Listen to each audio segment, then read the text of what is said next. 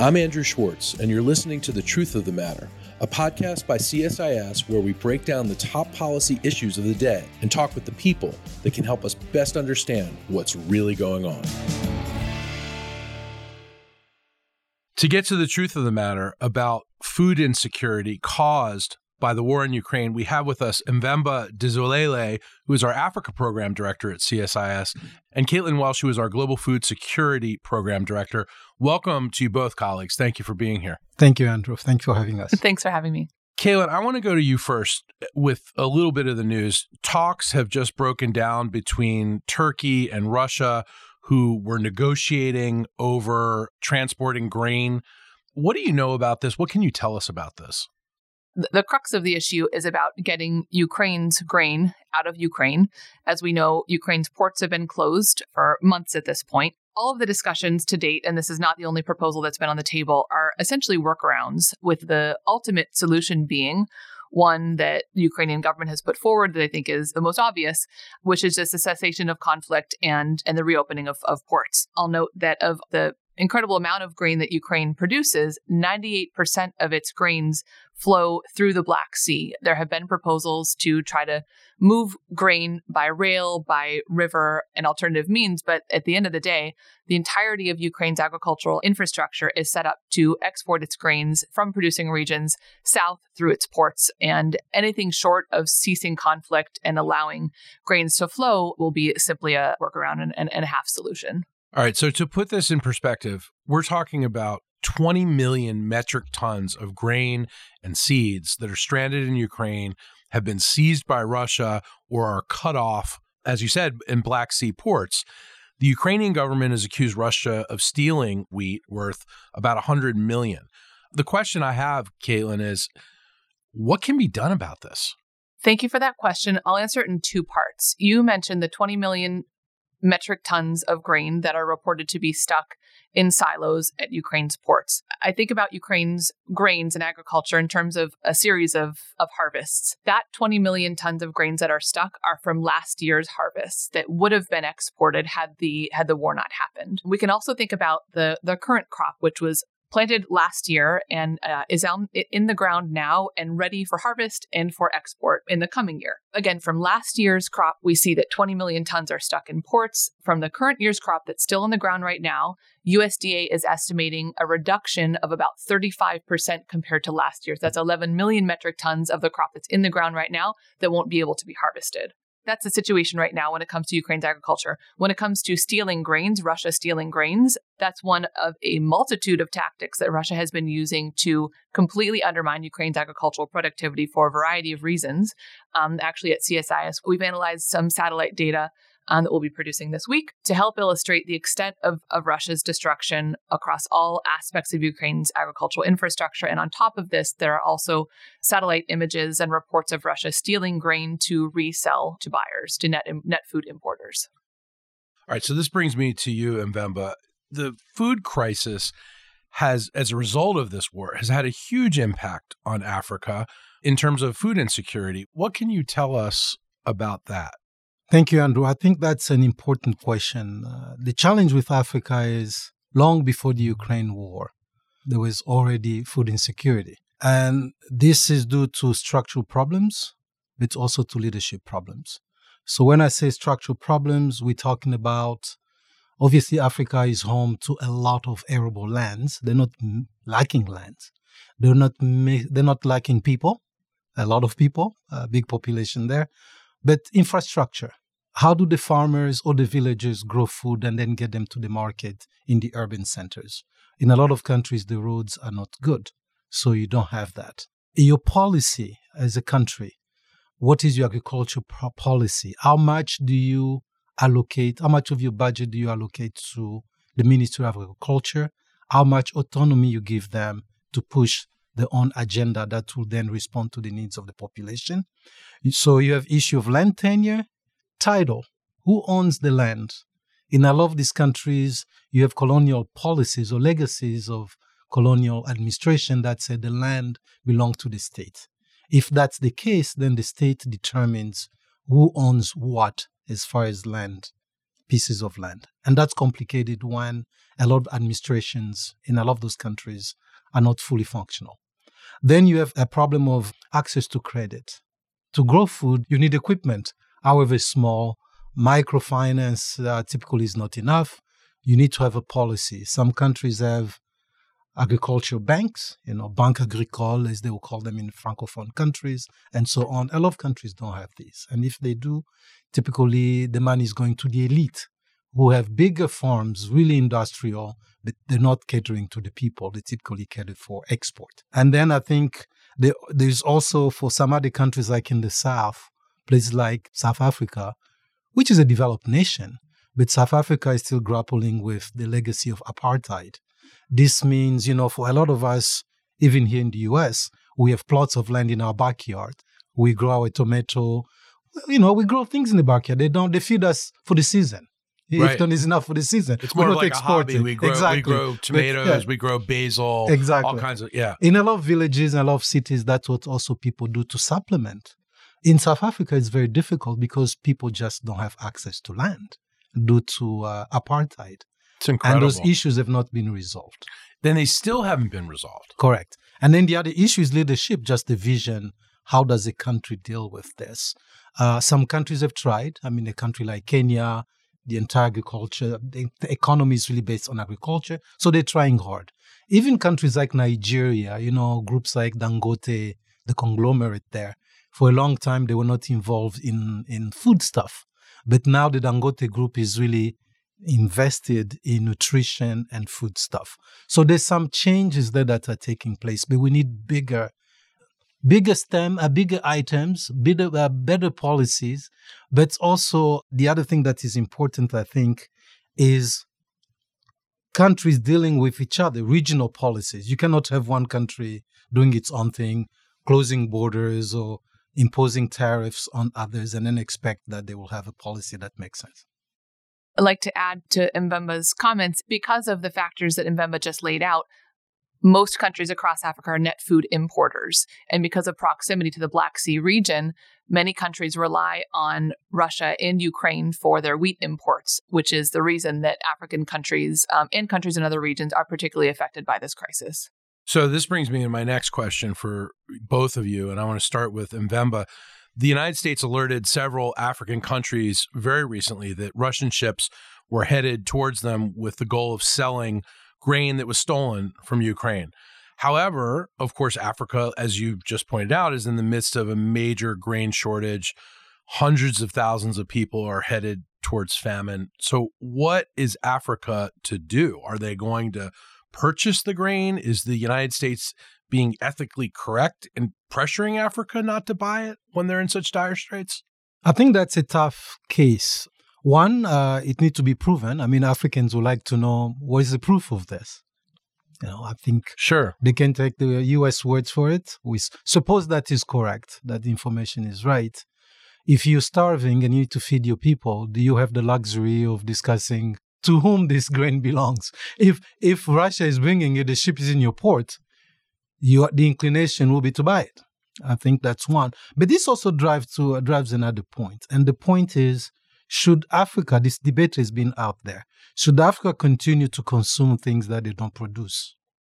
Africans have grain. They have sorghum, they have millet, they have rice. Senegal has just been working over the last 3 years to increase the production of grain. Yeah, they had a target of 1.6 million, I think, metric ton. They fell a little short, but they've increased it from the 30% they had to there. So some countries are pushing certain things.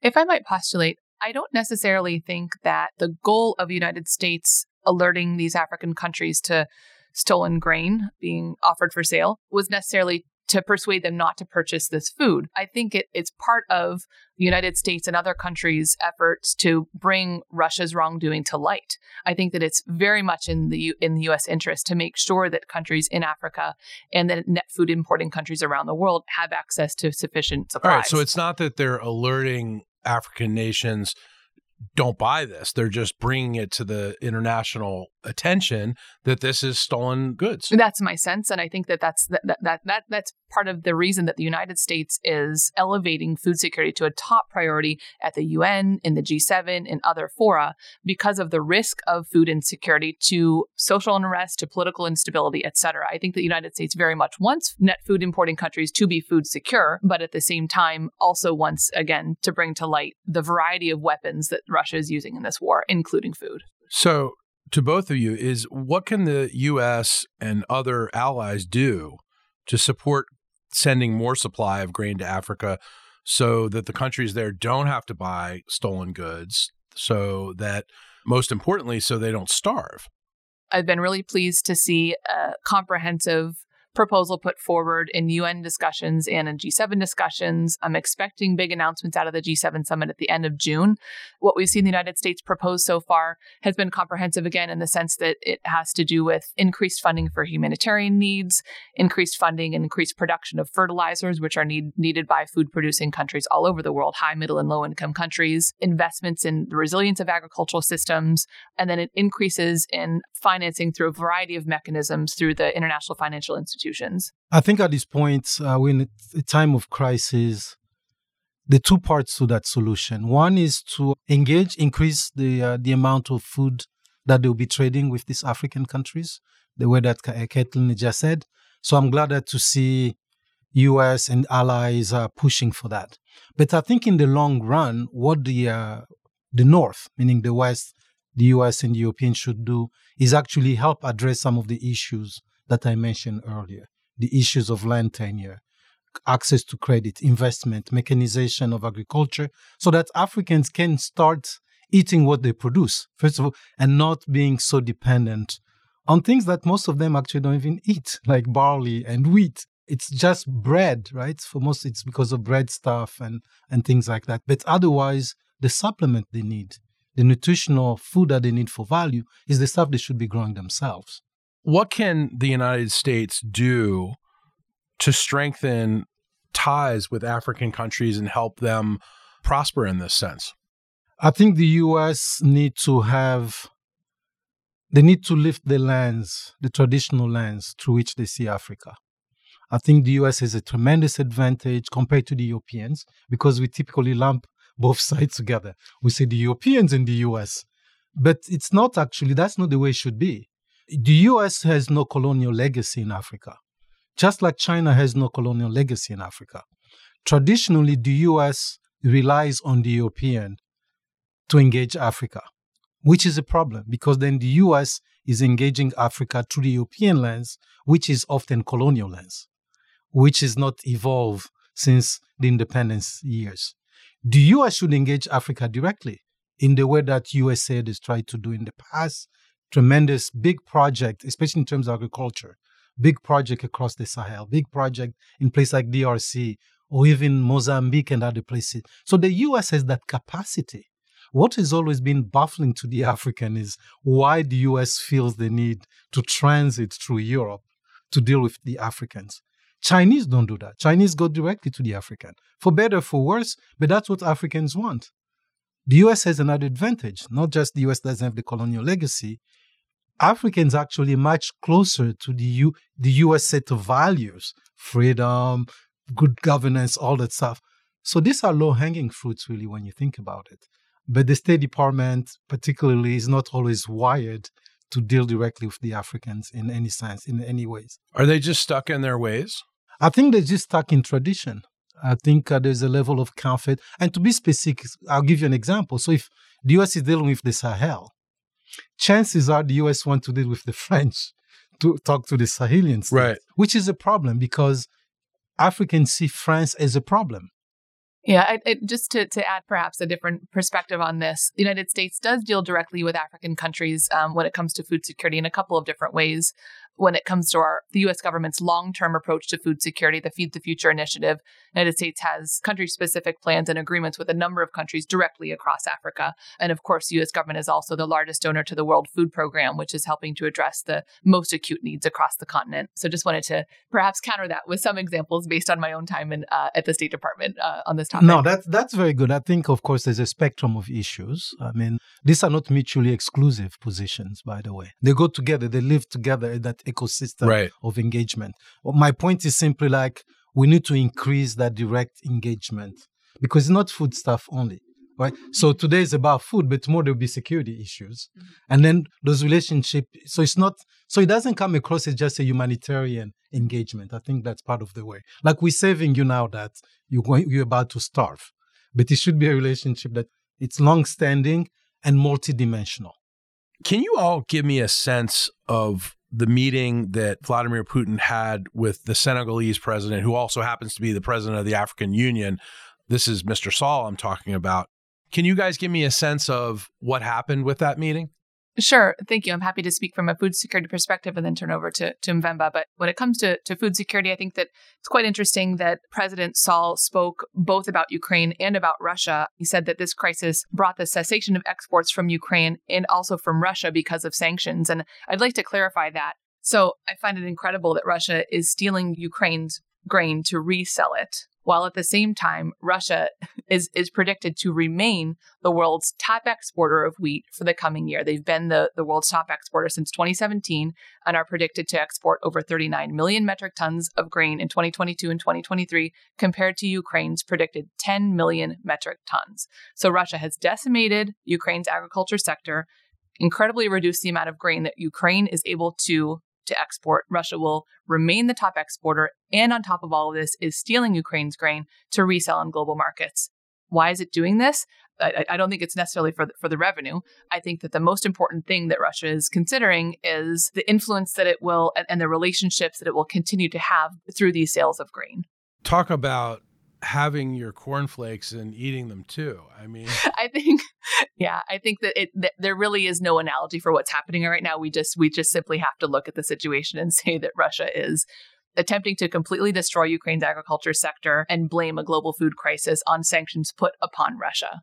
So it's like the ultimate insult and adding insult to injury. Yeah, it really is incredible. And I think it's very, very important for folks like us and other institutions and Western governments, et cetera, to get out there and to counter this message that it's sanctions themselves that are the reason for this crisis, because that's absolutely not the case.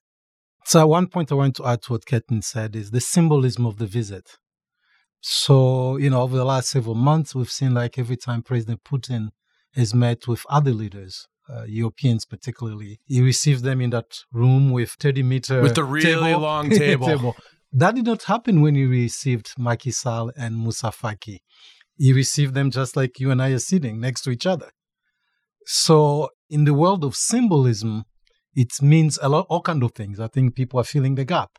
When he saw the Chancellor of Germany 30 meters apart, Macky Sall was, so he's like, is he sending a message to the Africans like, you are welcome here? Obviously, I'm one of you. I'm going to be there with you, which is something I just think it's worth noting because that really stood in contrast to the way Putin has treated everybody else who's visited him, from Macron to you name it. It's been the same, but not with the president of the African Union and the commissioner. One last thing, I think it's just so interesting to me because it appears that President Putin is simply trying to curry favor and to continue to ensure support, or at least that countries are refraining from condemning him in the UN context. Correct. Through food trade. Correct. I mean, he's seizing the moment for whatever interests that he finds to be important to him. But I think there's a lesson there, however, whatever the lesson is, speaking from the U.S. perspective, a lot of African leaders feel like they don't have the type of access that is befitting their ranks as president, as prime minister, when they come, especially to the U.S. Here they go to Russia. Russia does what China also does. They give them the red carpet, the first-class treatment that they feel is befitting to their ranks. So there's a message there. Sounds like we have some work to do. I think so. Caitlin, what are some of the other parts of the world that are really suffering due to this, crisis in Ukraine? again, it's not just African countries. The countries that rely on the Black Sea for a significant proportion of their imports are countries that are in the general geographic vicinity, because for those countries, the shipping costs are going to be lowest. So you think they're generally countries in the Middle East, in North Africa, East Africa, and in Asia. The UN has announced that its food price index has leveled off only slightly over the past couple of months. It reached a record high in March of this year, and it's still at this point of almost 30% greater. So this is prices across the board than this time last year.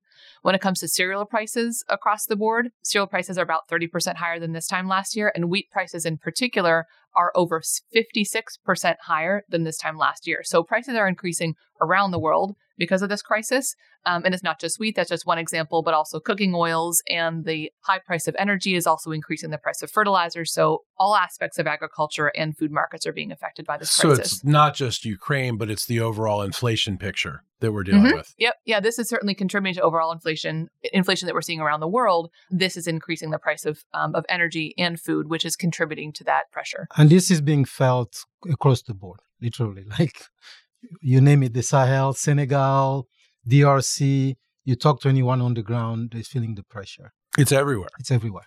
So what can be done in the short term? Is there any short-term solution that the United States and our allies can help engineer? Yeah, well, so the way that I think about it when it comes to food security in specific, and this does pertain to our response in African countries, there's often the short-term response and the long-term response. Short-term response in the most acute crises will be humanitarian assistance, which we're helping to fund through the World Food Program in the Sahel, in the Horn of Africa, and other regions. There's a long-term response, which is investing in agricultural development, as Mvemba was explaining.